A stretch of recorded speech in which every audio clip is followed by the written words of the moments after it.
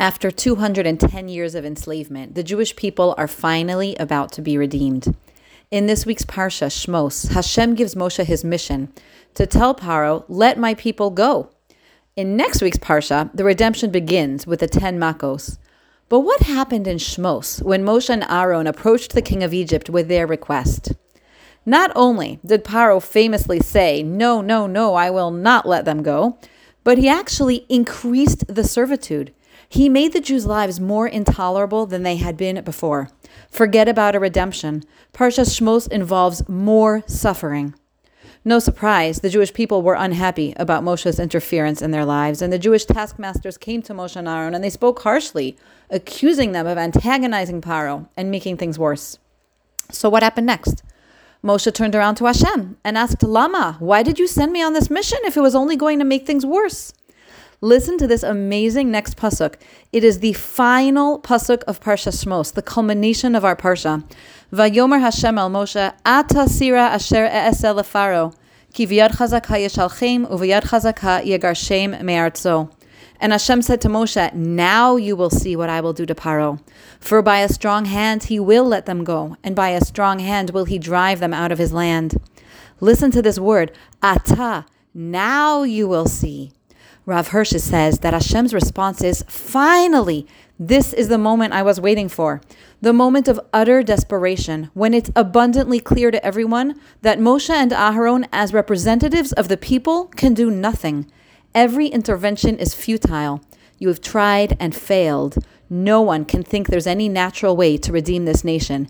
Now, Ata, can the redemption begin, only as the supernatural work of Hashem.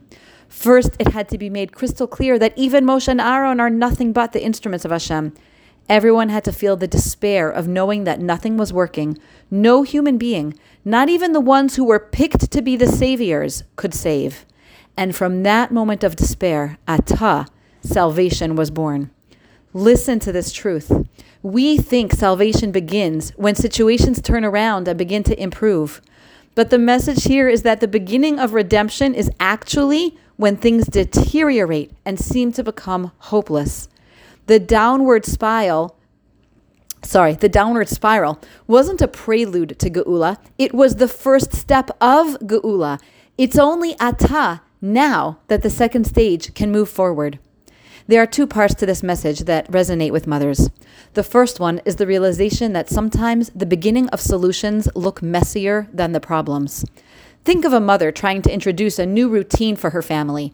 Maybe the kids used to eat when and what they wanted, and now mom is introducing 3 healthy meals a day, served and eaten all together. The first week of this new routine will be very painful. You can just imagine the scene at each and every mealtime. It will feel way worse and more unmanageable than it used to be. But that is stage 1 of the solution. By the second week, everyone will be used to it, and the benefits will begin to accumulate. It's true in so many areas. When a baby learns to walk, he initially falls down and tumbles way more than he did when he was crawling. He may have more tears and more black and blue marks than before. But that is stage 1 of this huge development. He needs to fall and tumble to be able to become a sturdy walker for the rest of his life. It's so important for mothers to have the awareness and perspective that the beginning of redemption involves a deterioration, so that we don't give up or give in when the going gets tough, and so that we can encourage our children when they hit these inevitable setbacks that are part of the process of moving forwards. The second aspect I want to mention is that the first stage of Geula, which brought increased desperation and suffering, was for the purpose of making it abundantly clear that no human being held the solution in his hands. We all had to know Moshe and Aaron were powerless, only Hashem can redeem. And once the Jewish people reached that point of acknowledging human futility, Hashem stepped in and finished bringing the Geula. Again, if there's one truth that mothers end up facing again and again, it's our own futility.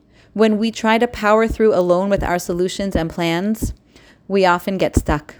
It's only when we recognize our powerlessness and ask Hashem to take the lead in showing us how to parent, how to raise, how to bring out the best in our children, that we're able to move forward. It's not a coincidence that the first Parsha in Shmos ends with a deeper enslavement than that with which it began. We all need to learn this, and the Torah makes it clear.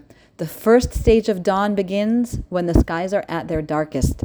Despair is not the end, it's the beginning. Have a wonderful day.